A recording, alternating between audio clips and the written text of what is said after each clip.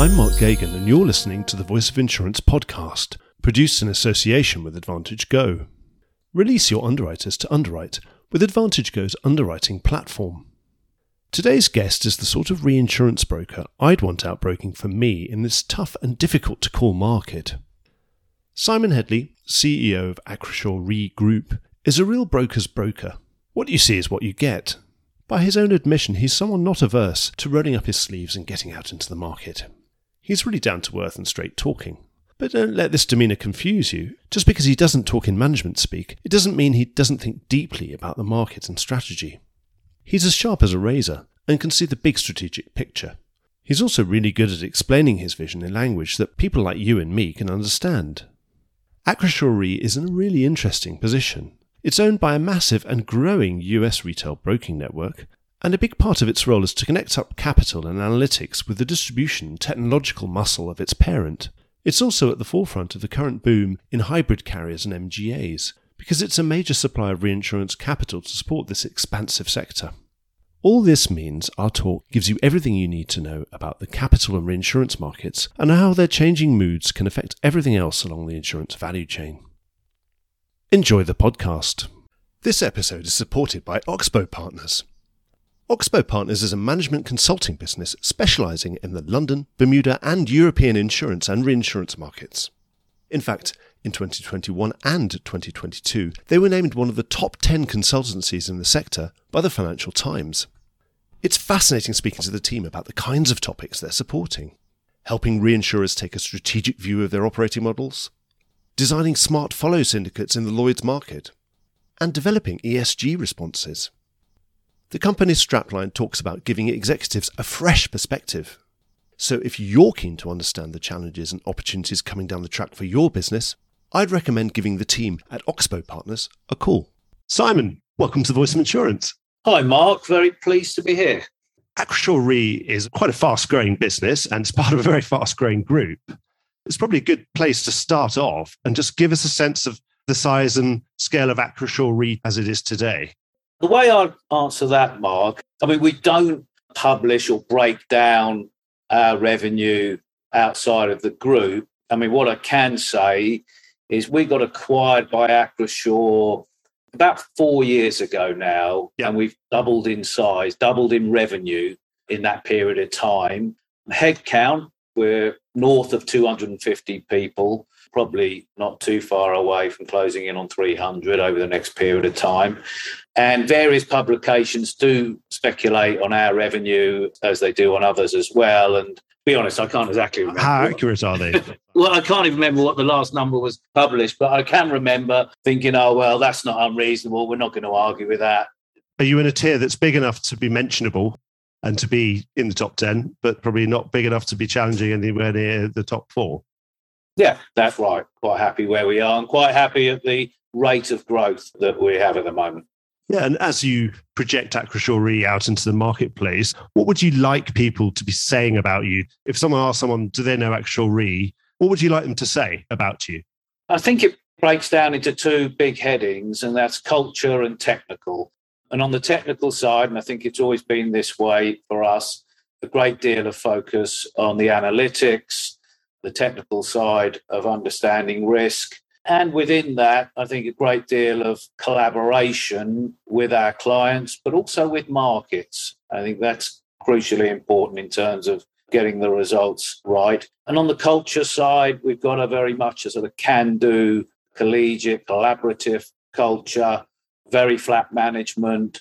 That goes right to the top of Acrisure as a group through Greg Williams, Graham Millwater, and definitely we were a very good cultural fit for Acrisure when we came in a few years back. So we should expect to see you with your sleeves rolled up on the phone, getting things placed, placing difficult pieces of business and getting involved with the team? I think it's absolutely crucial for me to be out in the market, understanding what's going on, representing clients.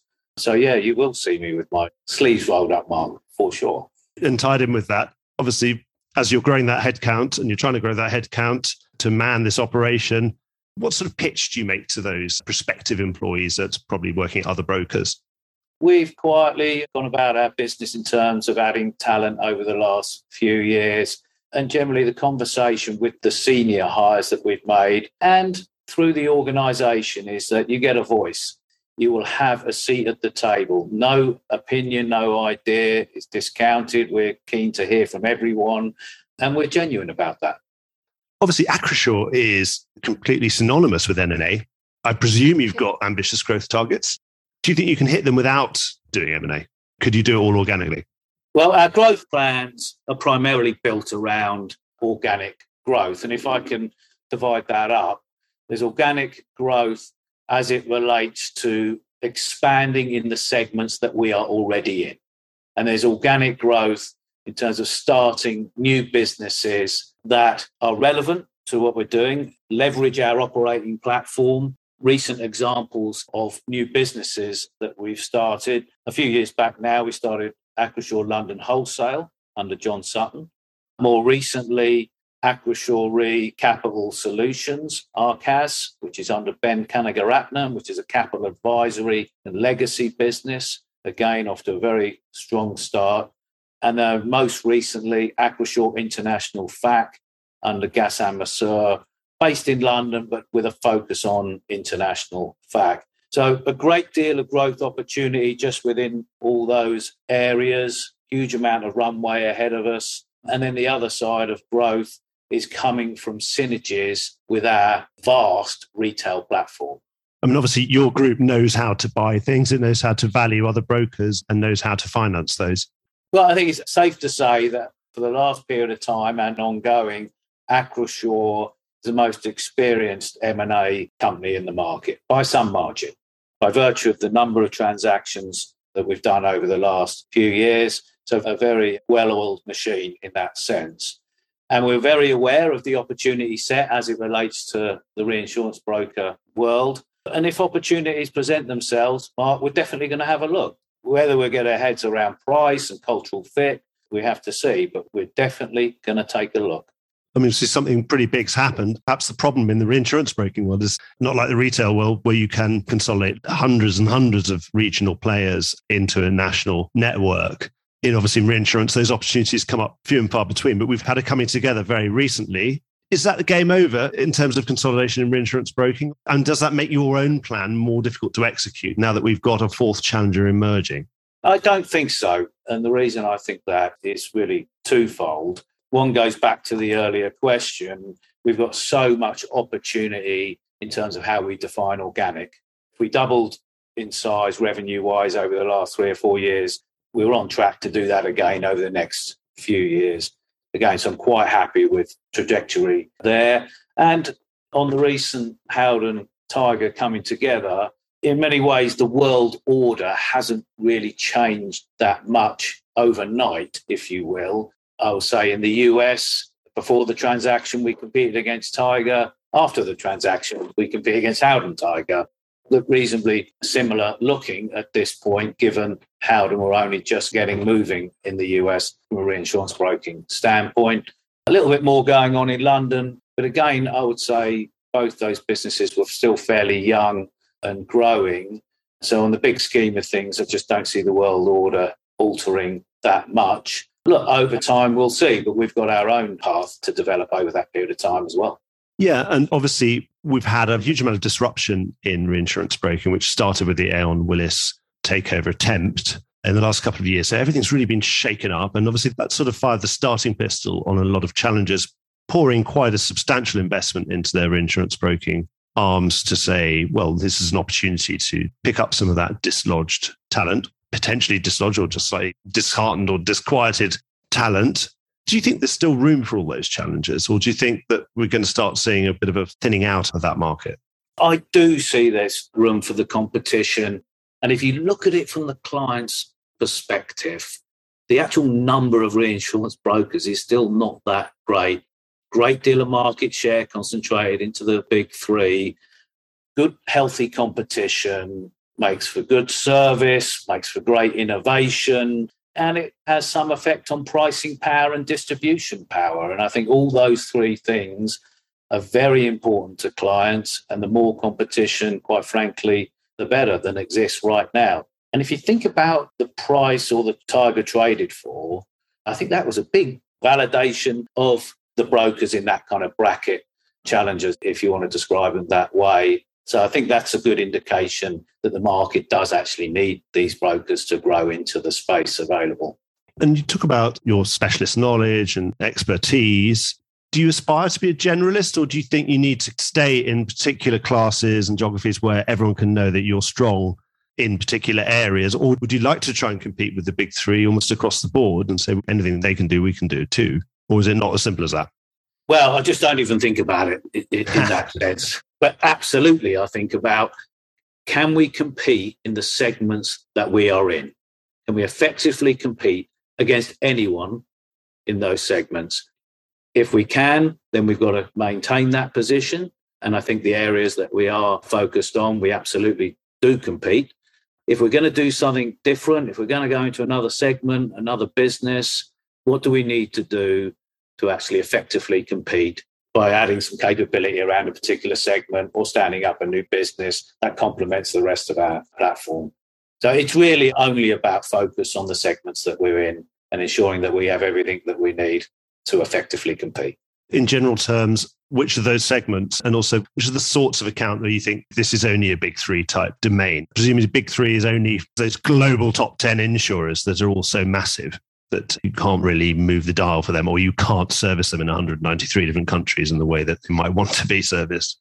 In the reinsurance business, we're focused on a few key areas. I mean, casualty, which we've always been known for, always strong. Any size, shape of casualty, from the smallest, the specialist program, to the largest global, will compete anywhere through the spectrum on casualty. Property, I think, breaks down a bit differently. We compete on regional US property, multi-line and property, and we've been growing fast on what predominantly is regional, specialist, peak peril, coastal property business. And we've been building capability in terms of analytics and the broking force aimed at that particular segment. And absolutely, we compete on those three. And then we've got MGAs and programs, which has been a fast-growing, a significant segment for us. It's been a fast-growing segment generally, and we're big players in that space. I'll just add on the programs and the MGAs, I think we're probably a market leader in terms of reinsurance broking there.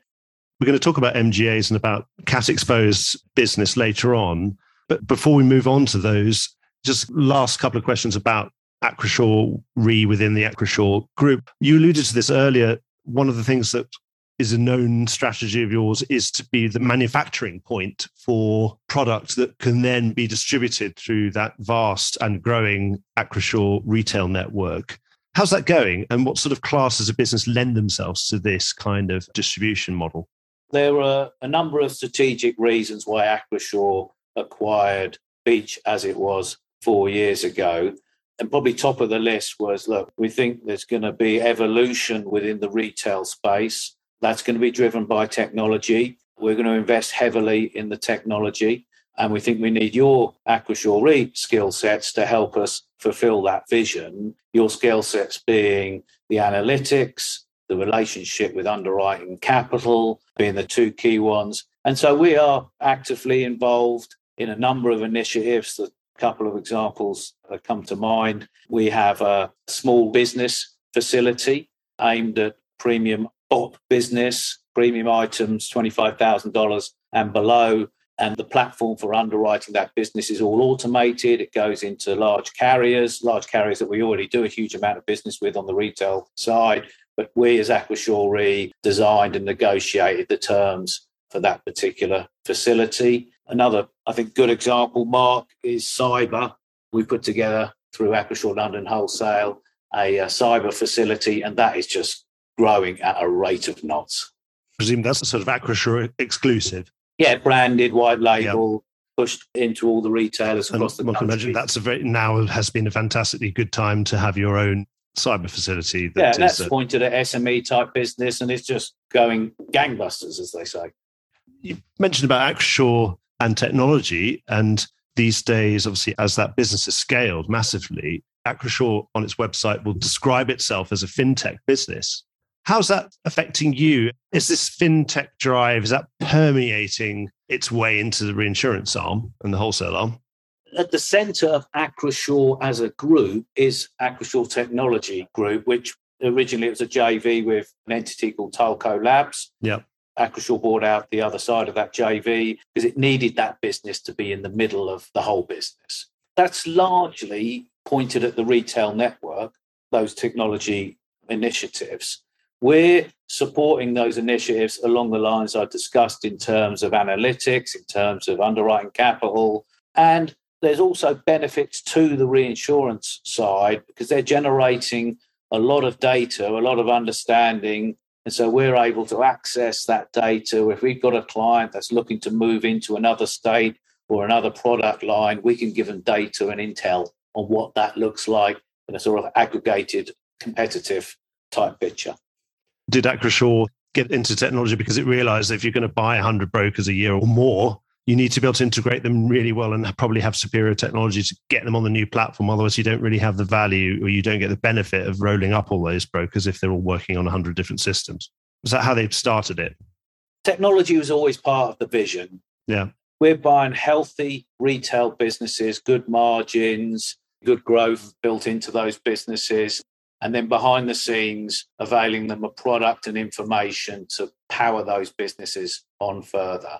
We're not rebranding them. We're not ripping out the existing processes that they had in place before we acquired them. We're leaving in situ all those things that made them a successful business in the first place and supporting them to carry on being a successful business using technology to lift those businesses even further up.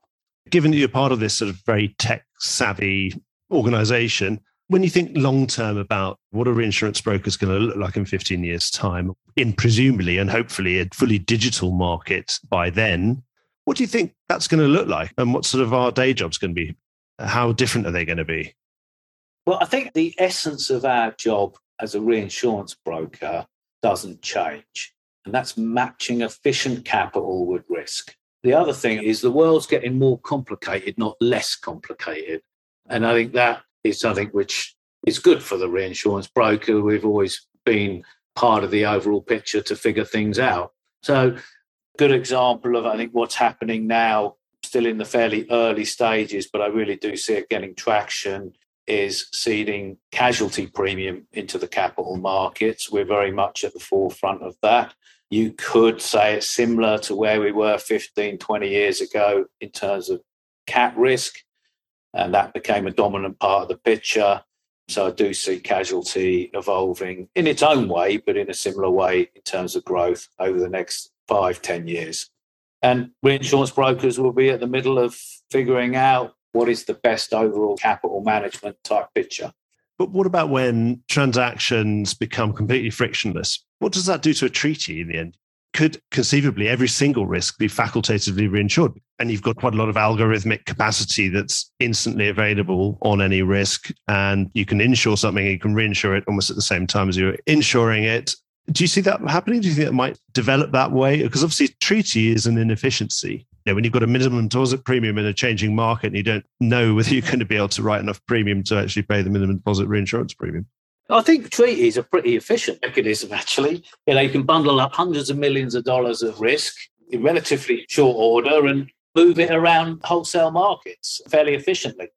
To answer your question a bit more precisely, you know, what you're describing probably has more relevance to homeowners, personal lines, and small commercial business. And that's very much where Acrisure retail plays. So we do see more efficient trading happening there. A lot of that business, we'll see how it affects the traditional reinsurance market. But as you start to move up the sort of size and complexity scale, it gets very difficult to really commoditize large corporate business. I think that stays in a more bespoke, tailor-made world. So reinsurance brokers will have to shape their skills and their offering around that evolution. But I do see that the more complicated risks are always going to need a little bit more attention. And you said earlier, do you think they're more likely to get more complicated rather than less?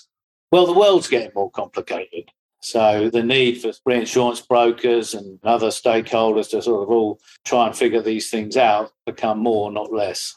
You mentioned before about MGA's programs being a big part of your business and where you think you're one of the market leaders.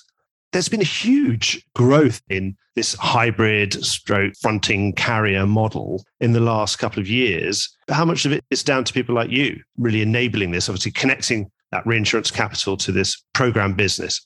We're responding to an opportunity and a need, if you will. So you're right. The fronts, hybrid fronts, however you want to describe the cohort, has grown significantly over the last 5 years or so. Last count, we track all these things, as you can imagine. There's probably at least 20 companies who are somewhat in that category to different degrees. It caused a structural change to the market. And by that, I mean portfolios of risk are being catered for now that wouldn't necessarily find a home in the previous world, if you will. Why is that? The vast majority of the risk is reinsured, obviously. The service they're providing is the upfront issuing carrier and everything that goes with that. But there's appetite from the reinsurance community to access portfolios of risk which aren't necessarily easily accessed absent the fronts. So is it supply-led rather than demand-led?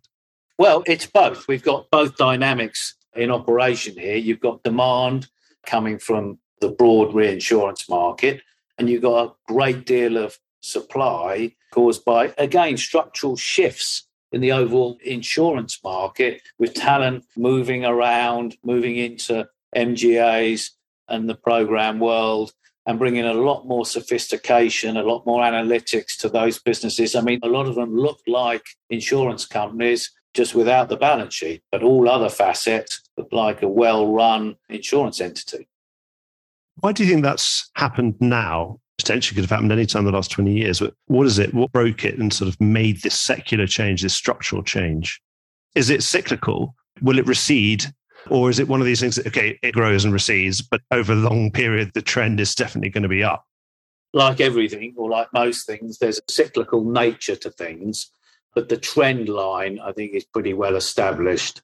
This has affected the London market as well as the US, of course. And maybe part of that is it's more difficult now in London or in Lloyd's to start up a new syndicate, and it's just been more efficient to do it in an MGA type structure. I think that might be playing a role, certainly in London. In the US, I think it's evolution as much as anything, and the opportunity for a lot of very good talent to operate in a much more entrepreneurial way is attractive. And do you think, I suppose, technology, has that played a factor in this explosion in technology? Of course, that has played a factor. And if you look at the numbers in terms of investment on the insurtechs over the last 10 years, it's astronomical. Billions and billions of dollars. So that is playing a part as well. It's not the whole story. A lot of these businesses that we're sort of generally talking about here are not insurtech. They're more traditional type businesses. But the insurtech is part of it. The fronts play a role in the insurtech world. Not all of that investment is going to produce a return, of course. But if a decent percentage of that investment produces a return, it's going to make a difference. That's really, really interesting. So I presume it's down on your list of great expectations as the boss to say, right, this is going to be something that's going to be in a secular growth trend for the next many years. And you want to play your part in that. You're going to be looking to that to be providing quite a lot of your growth. Mark, when we first set up in the US around 12, 13 years ago, we were squarely focused on the treaty market. I said, well, let's also have a focus on the MGA and program space, because I think those two things over time, they kind of operate slightly differently from a cycle standpoint. Mm-hmm. Everything's going along. Competition is generally operating as normal. Everyone's got an appetite to grow. So the program space with the traditional program carriers, that does well in that environment.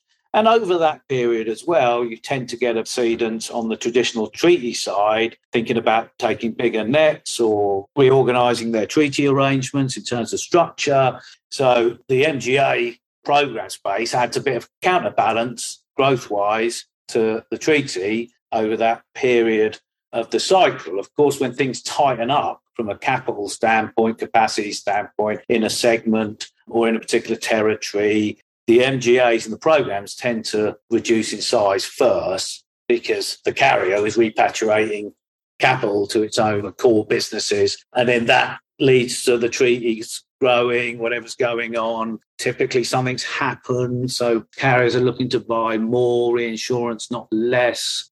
So that adds, when those periods, which are fairly infrequent, happen, it tends to favour the strong growth in the treaty side while the MGA and the programmes contract. That hasn't really happened in recent times for the reasons that we've touched on in this discussion. So those structural changes have really led to a boom market in programs and MGAs. So it's been great for both sides of your business. It's been very good, yeah. So you design it as something that's counter-cyclical and one will counterbalance the other. And now they're both growing when you thought one would grow when the other wasn't doing so well and the other would grow vice versa. Something else, one of these other massive secular trends that no one could really disagree with, whether or not ever side of the political spectrum they are, whether or not they like it either, it would be this transition to net zero and ESG that's all going hand in hand. And whether that's a 2030 target, a 2040 target, or a 2050 target, I think everyone would agree that the secular trend is that carbon emissions are going to go to zero or near zero equivalent, as we possibly can at some point in this century. Obviously, that would look like an interesting opportunity or a threat to someone in your position. How are you going about that, making the most of that opportunity or challenge? Do you mind if I answer it in a different way? Because I no, don't mind at all. ESG covers such a huge amount of different things, and a lot's been going on here in the US and globally on the social side of things. The example I'll give, which I'm really passionate about, is what's going on at Acrisure, is that we formed a joint venture called Evolution Advisors to focus on underserved, minority, diverse communities that have difficulty accessing critical financial products, insurance being one of them. And Acrisure's JV is with some high-profile people here in the US. I'm not sure everyone's going to know the names. They certainly will in the US. In particular, Russell Wilson, who is a Super Bowl winning quarterback now with the Denver Broncos. He's part of the JV, and his wife, Kiara, who I believe is a prominent singer. And we as Acrisure are working with Evolution Advisors in terms of bringing underwriting capacity to these underserved communities. So I think that's an important part of the overall ESG picture. Of course, a great deal has gone on over the last few years, and pleased that we're actually, if you will, executing on some things right now. Okay, well, I suppose we should talk about the market, because it's a very, very interesting market. I mean, now these mid-year renewals are much more visible. What's happening? Well, I don't think this is exactly the right analogy, but it's the tale of two cities. Is it TAIL rather than TALE? Well, it's to do with property and casualty. Yeah. And it is segmented, so it's not all casualty and it's not all property. But on the property side, peak peril, secondary peril exposures, particularly in the US, Australia most recently, as well as there a 7-1 renewal or substantially a 7-1 or a certain amount of 7-1. It's in a proper hard market. It's an appetite issue, not really a capital issue. Yep. There's just very, very little appetite for low attaching quota share and quota share type exposures from the vast majority of the reinsurance market. So us as brokers, persistence, creativity, really, really deeply understanding the marketplace of who's doing what is more important than ever. Most things are getting done, but without those ingredients, as I say, persistence, creativity, and real understanding of marketplace, a lot of the younger brokers wouldn't necessarily have seen this type of market. No. All these hard markets are always different, aren't they? Because easy to understand hard markets are when there isn't the capacity there anymore because it got wiped out and it's busy being replenished, but it takes time. And that seems to have got faster these days. But there is a lack of appetite from reinsurers. Can you stimulate that appetite by increasing price? Or do they still walk away? They still say, you know what, I don't care how much it is, and I've still got the capacity to do it, but I just don't want to do it, and I don't want to do it even at higher prices. Is it as bad as that? Or can you always pour some more premium on it and that will solve the problem? I'm not sure that will solve it for absolutely everyone. Is it the attachment point then? You say, well, actually, sorry, guys, the cedent, you have to be able to finance that portion of the risk yourself. And then you're going to have to increase your attachment point.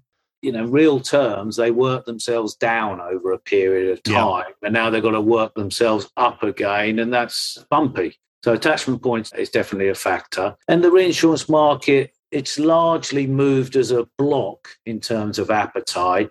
But within that, there are those who are very much at the scale of, look, I'm just not going to write at that level. Doesn't really matter about price. I'm trying to reduce or whatever. I'm trying to manage my own situation. Everyone's got some nuances around this. And there are others who, see a bit more of an opportunity.